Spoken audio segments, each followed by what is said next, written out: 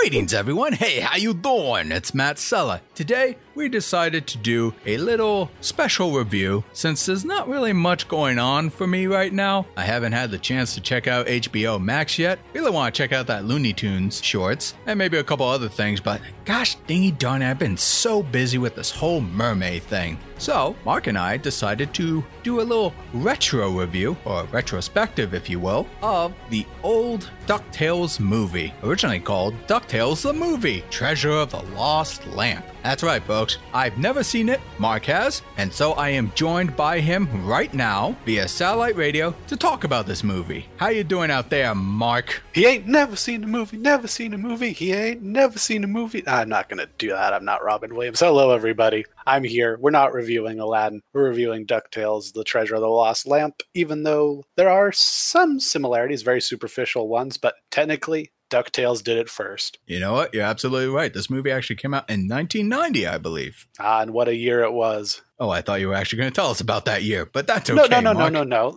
You had to be there. You had to be there. And you know what? We were. Yeah, no comment. I am young and eternally youthful. I mean, I was a useless baby during that year, but I was there. You were there. You remember. You know what's up. Fun fact, I don't remember anything as a baby, but that's okay. You can't let them know. That's true. Anywho, folks. So yeah, Mark has seen this, and he's also seen a lot of the original DuckTales stuff. Me going in, really the only thing that I've seen outside of the opening title for DuckTales is the reboot show, which I greatly enjoy. So, like I said before, figure we'll take a trip down memory lane, see what the original show was all about, or at least the movie, and see how it compares to like how DuckTales characters are portrayed nowadays. Anyway, enough of my babbling. Mark, why don't you let the fine folks know what's the deal with this movie? What is it about? Well, it's time for some of my babbling. That's what it's all about. Be quiet, why don't you, Matt? The classic made by what is now known as Disney Toon Studios, if I'm not mistaken. It was the first of their theatrically animated films. And in part with Disney Animation France, which I don't think is around anymore. But yeah, basically the premise is Scrooge and the gang go off on a treasure hunt to find the lost treasure of Kali Baba, only to discover a lamp containing a comedic genie, all the while being pursued by Murloc, the evil wizard, who wishes to use his magical amulet to regain the lamp that was once his and regain all his glory. Hijinks ensue, including a very stressed out Mrs. Beakley, who, for people who don't remember the original cartoons, is portrayed very differently from her current incarnation. But, all-star cast here. Alan Young, of course, is still Scrooge. Russi Taylor is the nephews, and even June Foray showing up as Quackfaster. And a lot of fun stuff overall. And how could we forget the illustrious Christopher Lloyd himself as the titled Murloc? And, before we get into it really, Matt, what were your expectations for this as someone who's really kind of, only knows the original incarnation of the DuckTales characters in passing? Well, not in passing, but, not directly from the show, but just other appearances.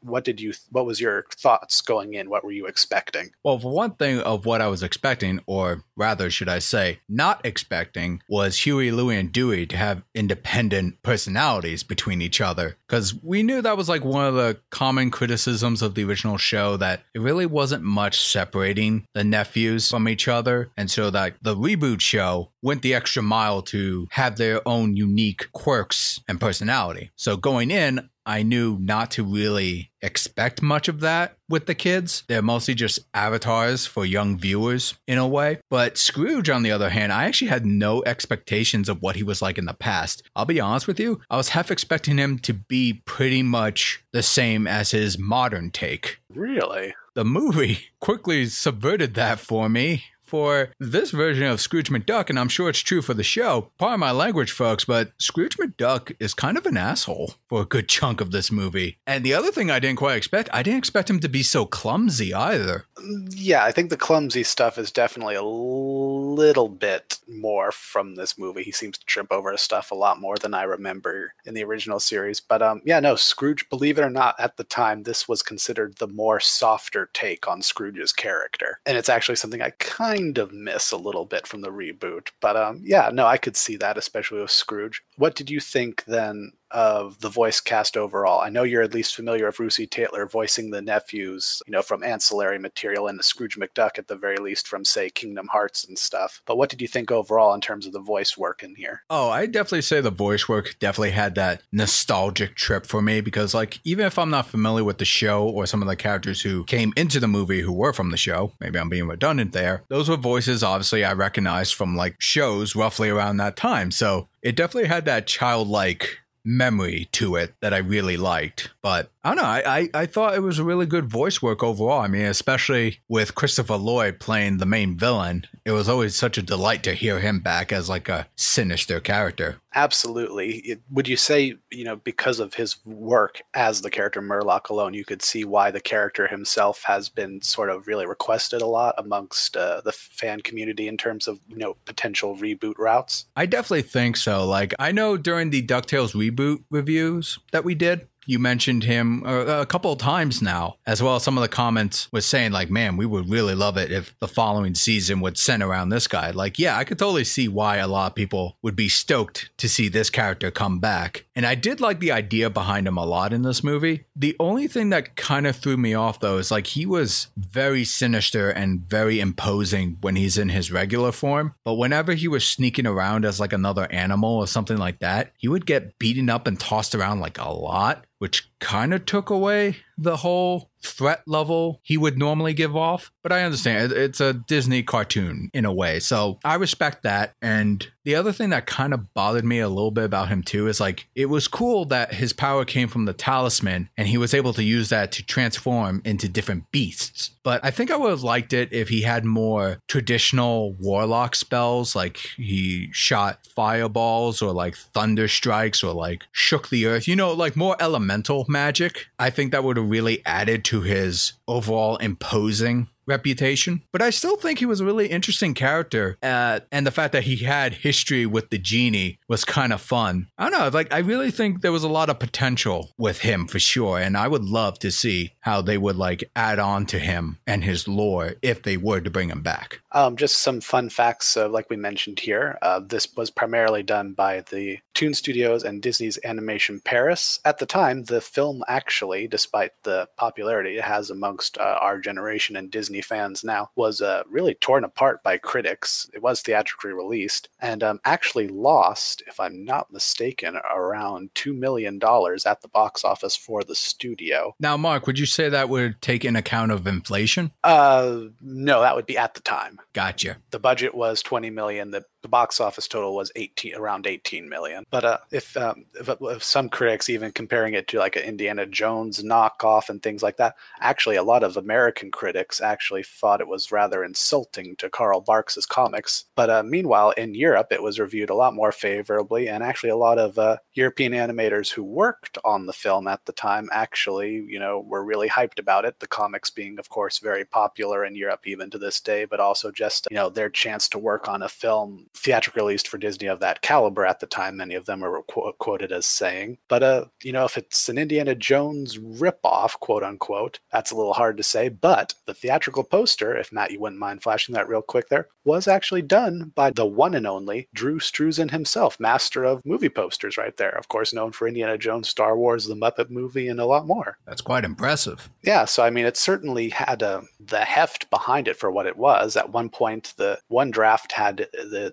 center around the Philosopher's Stone, if you can even believe that. So a lot of drafts and thought went into this film throughout its history. And you mentioned the Indiana Jones inspiration. I actually think I saw a cameo of a Indiana Jones lookalike in the crowd during the Society Ball. Yeah, there was actually a few little fun cameos in there of not just Indiana Jones, but various explorers of that you would see in such settings and fashions and stories. So, there's definitely a lot of fun stuff to look around in this film. But speaking of looks, Matt, we did mention this was done by Walt Disney Animation France. What did you think of the animation overall? It certainly wasn't necessarily the Disney animated features quality, but, certainly a step up from the television animation and, coming from a different place. What did you think? Okay, so going into the movie, I didn't really know it was a theatrical movie. I thought it was more like a TV movie special. So I figured the animation would be a bit better than the show itself, but not quite at that level of like Disney film animation quality. And I think that's what kind of hurt it a little bit for me, is that the animation itself really reminded me of like 70s animation where things got like really experimental and fluid, but there was very little weight and like holds and things like that. Where this movie, there was just like a lot of things going on, but everything was still shot on 2s, maybe even 3s. That just kind of made it look a little too messy. And a lot of talent and work clearly went into this, but I just felt like they should have really slowed down, especially with the characters. But I will say this much, though. There are environmental animations that happen that I actually think look really fantastic, even like to nowadays standards. I thought they did a really fantastic job at like terraforming the settings and things like that when certain events happen. And that is definitely where their strength was, in my personal opinion. But when it came to simulating some of the Disney cartoon styles and things like that, trying to make it fluid but not Disney's animated film fluid, I felt like it was a bit too disproportional, for lack of a better word. Also, to kind of get back to the point we were saying about inflation, you said that it cost them about $20 million to make at the time? Yes. So according to the calculator, if you take in consideration of inflation, this movie roughly costs in nowadays money to about $39 million to make. And if it only made $18 million at the time, that means this movie only made about $35,300,000. It's weird to say, but like we have to remember, we also can't be skewed by recent trends of, you know, the $1 billion club movies. Like, still a good chunk of money. It is, and we don't know how much the marketing could have cost. That's true. One would assume it had built-in marketing because of the show, but I can't say I recall much of any marketing plans at the time. Yeah. This ain't exactly Charting with Dan, so I don't know how many screens they were able to get this on in opening weekend, things like that. But nevertheless, yeah, unfortunately, this was a financial loss. I won't say it was a flop, but it was definitely a loss for them. But Matt, a fun thing for you, aside from Launchpad being in here, I know you're a big DW fan. In one of the wide shots of Duckburg, you can actually see St. Canard across the coast. Yeah. I don't think I caught that, but I wouldn't be surprised if there was. Man, you and I, we were talking about it before we started recording, where I guess they actually have plans to make various other Disney afternoon movies. And man, I would have loved it if we had a Darkwing Duck movie. Yeah. Fun fact, originally there was going to be a Chip 'n Dale's Rescue Ranger movie. It seems like a couple of DuckTales movies, but the results of the DuckTales movie ultimately led to all those being scrapped and the Goof Troop movie being renamed a Goofy movie just to separate it from the TV show in hopes of a marketing ploy, I suppose. But very fascinating how that all led up to the Goofy movie. Of course, I think probably Goof Troop not as well known as DuckTales, but I would probably say at this point, maybe the Goofy movie is a little more popular than the DuckTales movie at this point, wouldn't you say, Matt? Oh, by far, yes. I mean, we'll talk more about that in the future, folks, but a Goofy movie embodies the very nature of being a 90s kid. So yeah, a Goofy movie certainly has that deeper root of a cult following. Well, I'm glad you feel that way, Matt. In fact, speaking of, we're a few months shy, but happy 30th anniversary to DuckTales, the movie, you know? Certainly a crowning achievement in that front. Oh, yeah, absolutely, Sue. And for any of you 90s kids, if you're starting to feel old, don't worry. We're there with you, kids. I'm so damn old. But overall, Mark, I say this was actually really fun to watch, even if I've never seen it as a kid. It's kind of cool to see how far we've come. No, yeah, I had a real fun time watching with you. I love showing things I love to people who've never seen them, and it's just so weird that you had never seen it. But, you know, now you can finally review the reboot, you know, with integrity instead of being a hack. Oh, dude. Harsh words, mate. You're as mean as Scrooge McDuck. Don't you forget, I'm just not as rich. Yet. Bum, bum, bum. But, Matt, any final words you'd like to say in regards to the film? Thoughts? Anything?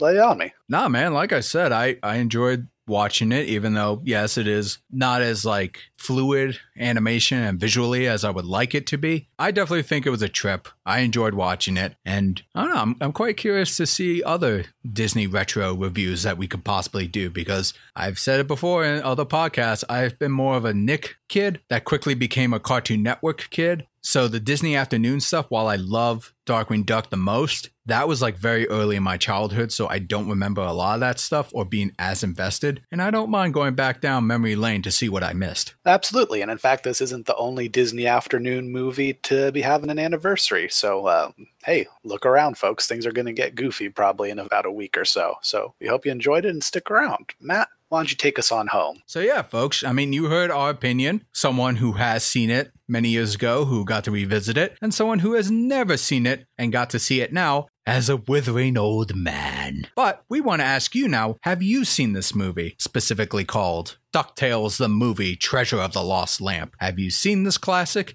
Have you not seen it? Liked it? Didn't like it? Share your thoughts. Join the conversation. And hey, be sure to like, share, subscribe, and ring that bell to be notified when new videos drop. And if you want to support me directly, please consider going to my Patreon. We just wrapped up in Mermaid, so there's a lot of mermaid sketches on there. So if you want to check that out, please do. Or if you want to do a one-time donation, please consider donating to my Streamlabs. Links are in the description below. This is Matt Sella. This is Launchpad McMark. Thanking you all for tuning